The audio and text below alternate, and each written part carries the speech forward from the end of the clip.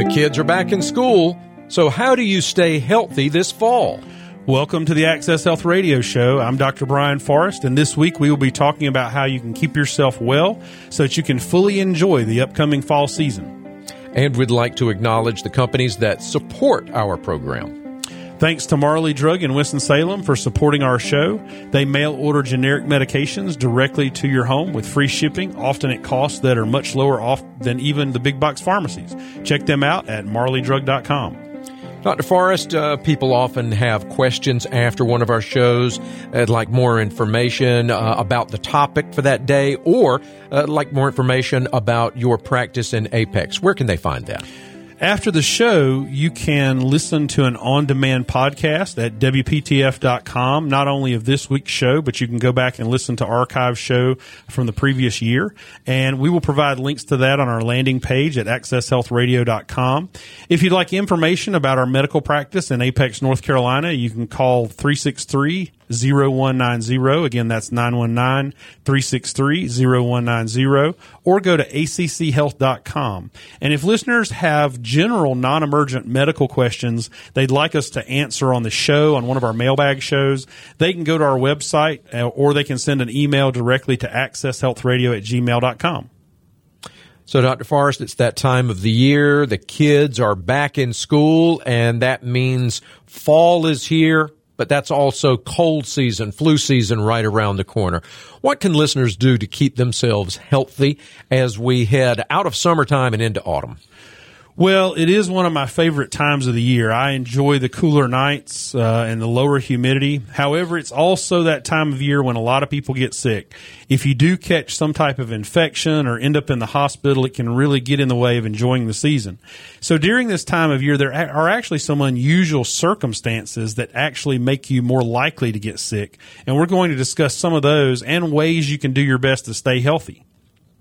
So, Dr. Forrest, what are the main reasons that people seem to be more likely to get sick this time of year? I know this is usually the time of year that I get sick, and that's really bad for me because I always seem to lose my voice, which is kind of a bad thing when you work in radio. Why is that? Well, as we head into fall, the humidity gets lower. And, people have said for years, and there's been, sort of myths for years that, when you're cold, you're more likely to get a cold. Well, the truth is that when the humidity is low, that actually makes conditions more favorable for things like flu viruses to survive longer. So when the temperature in your nasal passages is lower, it actually does tend to make it more optimal for cold viruses. And also this time of year, the kids have been out of school. They're going back to school. They're starting to get around other kids and teachers and that kind of thing. So when people are gathering, you often bring exposures from a lot of different areas. So, for example, if you've got one person, one cold virus, and it's going around in a town, and in another area the flu might be peaking. But if you get those two people together and you're exposing both groups to both infections, and you get 10 people in a room, you might be exposing all 10 of those people to the infections that are going around in everybody's neighborhood. So, although most adults have developed some immunity to many of those viruses, there are hundreds of different types. And as your exposure increases, your chance of getting one of those you're not immune to goes up. And lastly, people change their habits this time of year. They do things like celebratory eating. Certainly all that Halloween candy does not get given out. A lot of it gets eaten, at the house it was supposed to be given out from. Mm-hmm. People tend to eat higher fat, higher salt meals in larger quantities, especially as we head towards Thanksgiving and Christmas. So people change some of their habits, and that tends to make people more likely to get sick. Staying healthy as the season changes and the days get cooler. That's our topic today on Access Health Radio with board-certified family physician Dr. Brian Forrest. So, Dr. Forrest, it's also the time of year when some people's allergies really get fired up as well. Isn't that right?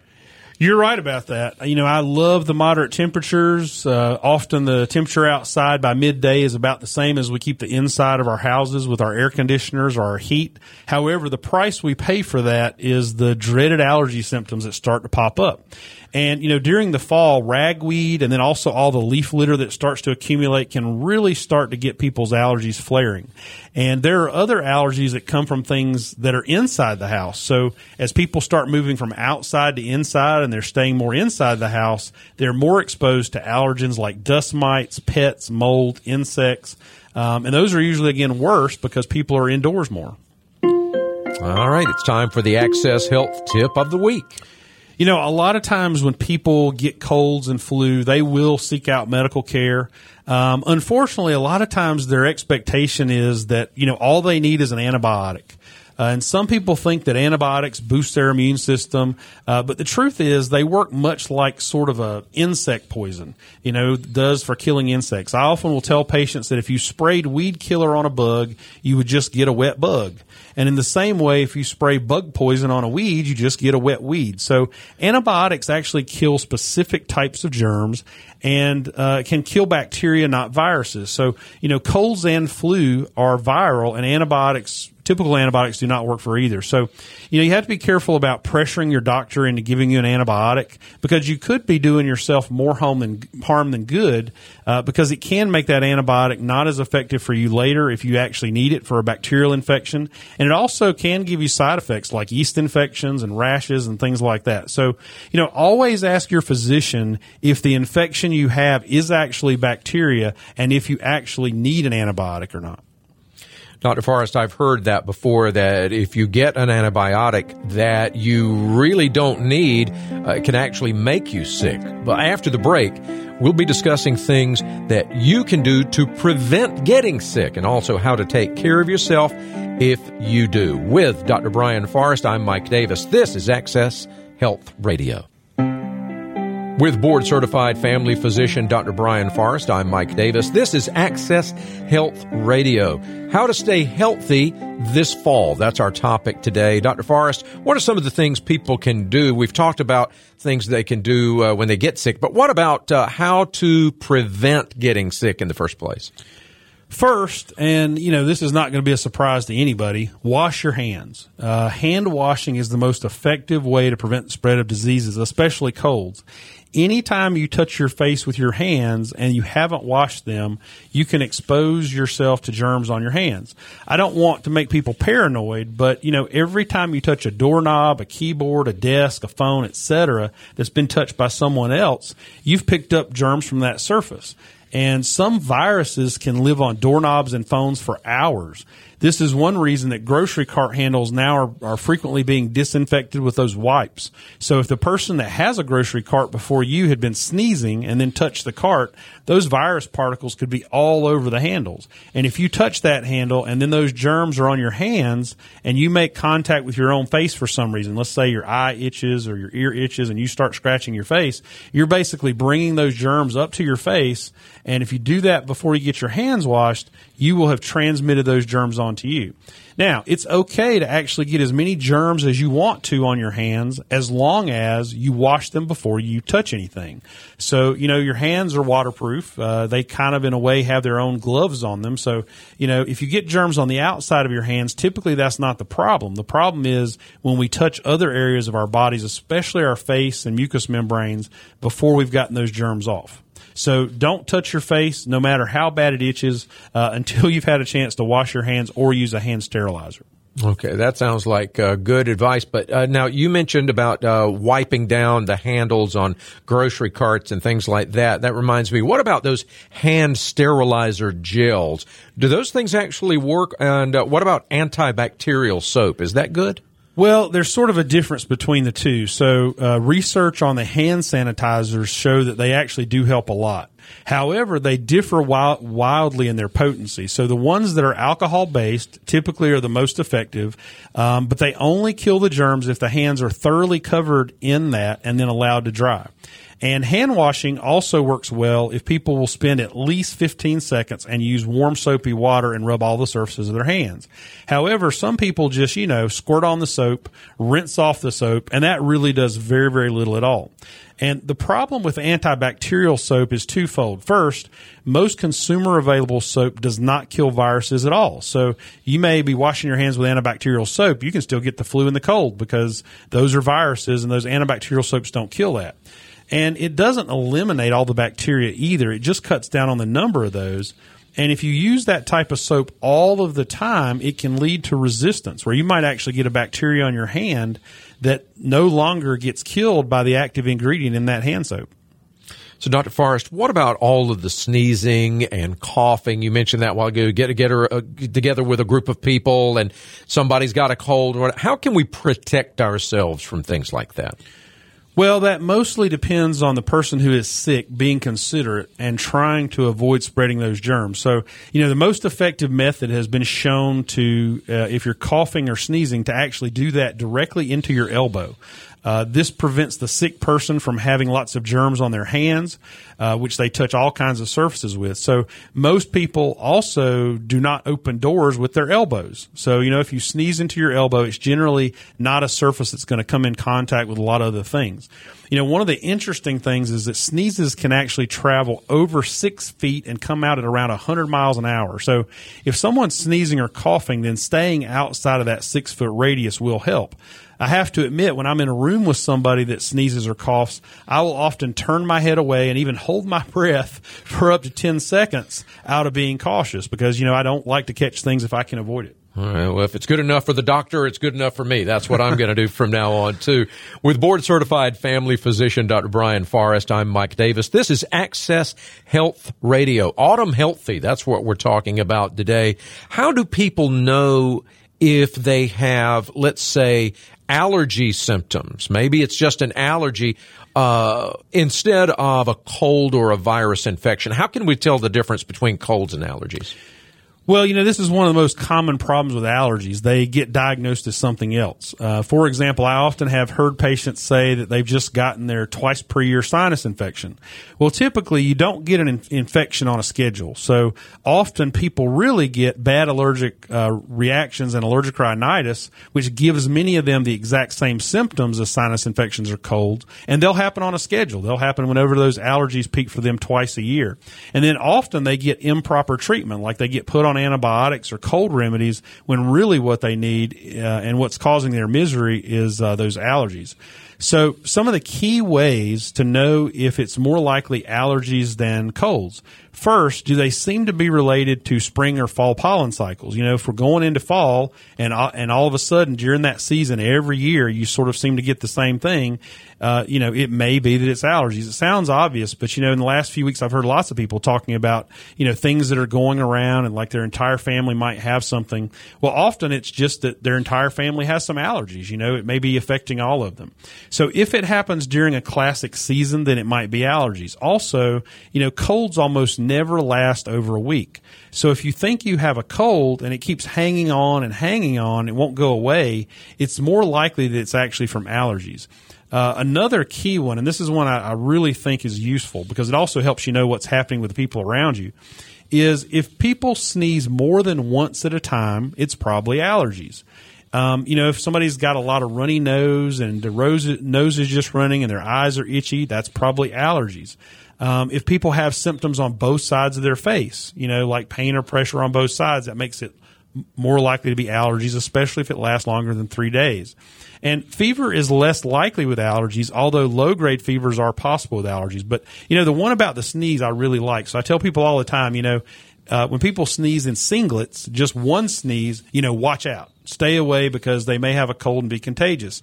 But if you see somebody having a sneezing fit or a sneezing spell where they sneeze at least twice, you can be confident that is much more likely to be allergies and they're probably not contagious. Oh, I didn't know that. I'll keep that one in mind. Thanks. So we've been talking about what to do, how to tell the difference between allergies and cold.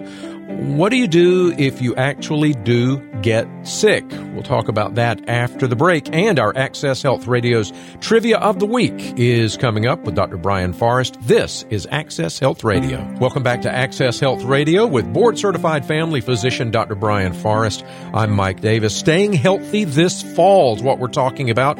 So what can we do for a cold or a flu if we actually do end up catching something, Doc? First, stay at home. You don't want to expose other people and get your whole family or group of friends sick. That can really be a gift that keeps on giving, and you don't want to. Second, use over-the-counter remedies sparingly and target specific symptoms rather than taking a bunch of over-the-counter products that could actually make you feel worse. And, for example, what works for aches and fever are things like acetaminophen and ibuprofen and naproxen. Those will also help with body aches and fever. And if you take acetaminophen as directed, it's the safest option. But you do have to be really careful with acetaminophen. You don't take too much because it is one of the easiest medications to overdose on. And the NSAID drugs like ibuprofen and naproxen are very effective, but they can cause some gastrointestinal irritation and bleeding. And they also can increase the risk of some kidney problems or heart attacks if you take too much or if you take it too long. So, if the fever is under 101, then that doesn't need to be treated in most people. Chicken soup can actually be helpful for multiple reasons, so give this a try. Nasal irrigation with things like neti pots are very helpful for congestion, and cool mist humidifiers can also reduce the longevity of flu viruses on surfaces and ease breathing. Over-the-counter cough remedies haven't really been shown to be that effective, and some of them can have significant side effects like increases in heart rate, affecting some neurologic symptoms like nausea. So be careful with those. Antihistamines work well for allergies, but not so well with viral infections.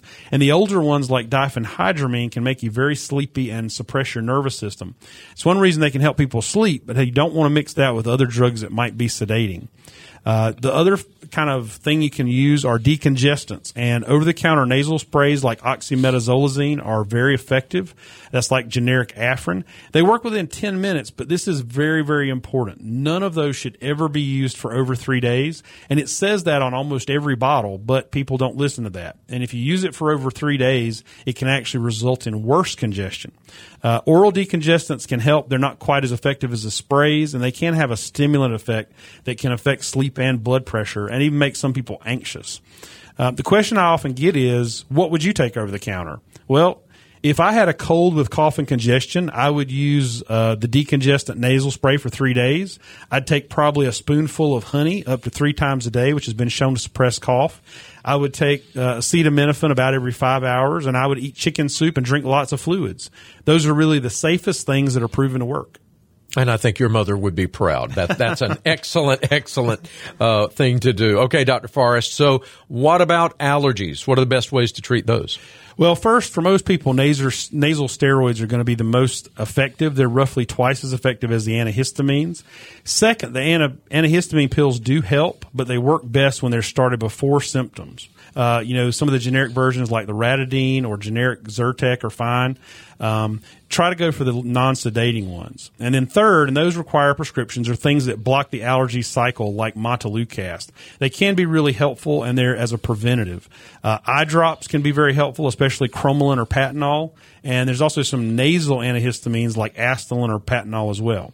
And if, the main problem you're having is running, you can use sprays like ipratropium, but those will usually require a prescription. And the cheapest way to get some relief is nasal irrigation, where you're literally washing allergens and mucus out of your nasal passages and sinuses with something like a neti pot or some type of saline nasal wash. Just make sure you're using clean, sterile solution. You could just boil plain water and cool it before use, but you don't want to use potentially dirty water to irrigate with. All right. Thanks, Doc. Time for our Access Health Trivia of the Week. According to Consumer Reports, Americans spent $5.8 billion last year for over-the-counter remedies to treat cold and cough symptoms. Rest, lots of fluids, and patience for your body to heal can go a long way. Finally, what are some key points you want people to take away about how to stay healthy this fall? So wash your hands, use hand sanitizer often, and every time before you touch your face. If you do get sick, don't use multi-symptom products. use very specific products for your symptoms. And if you do take a prescription medicine or have high blood pressure, you should always check with your physician before using over-the-counter products to make sure they'll be safe together. Lots of great information today, but that is all the time we have for today, Doc. Thank you. And our scripture this week is especially meaningful during this upcoming harvest season. How abundant are the good things that you have stored up for those who fear you, that you bestow in the sight of all on those who take refuge in you. Psalm 31:19. Thanks for listening to the Access Health Show, and we look forward to joining you again next Sunday at 4 p.m. Until then, God bless your health.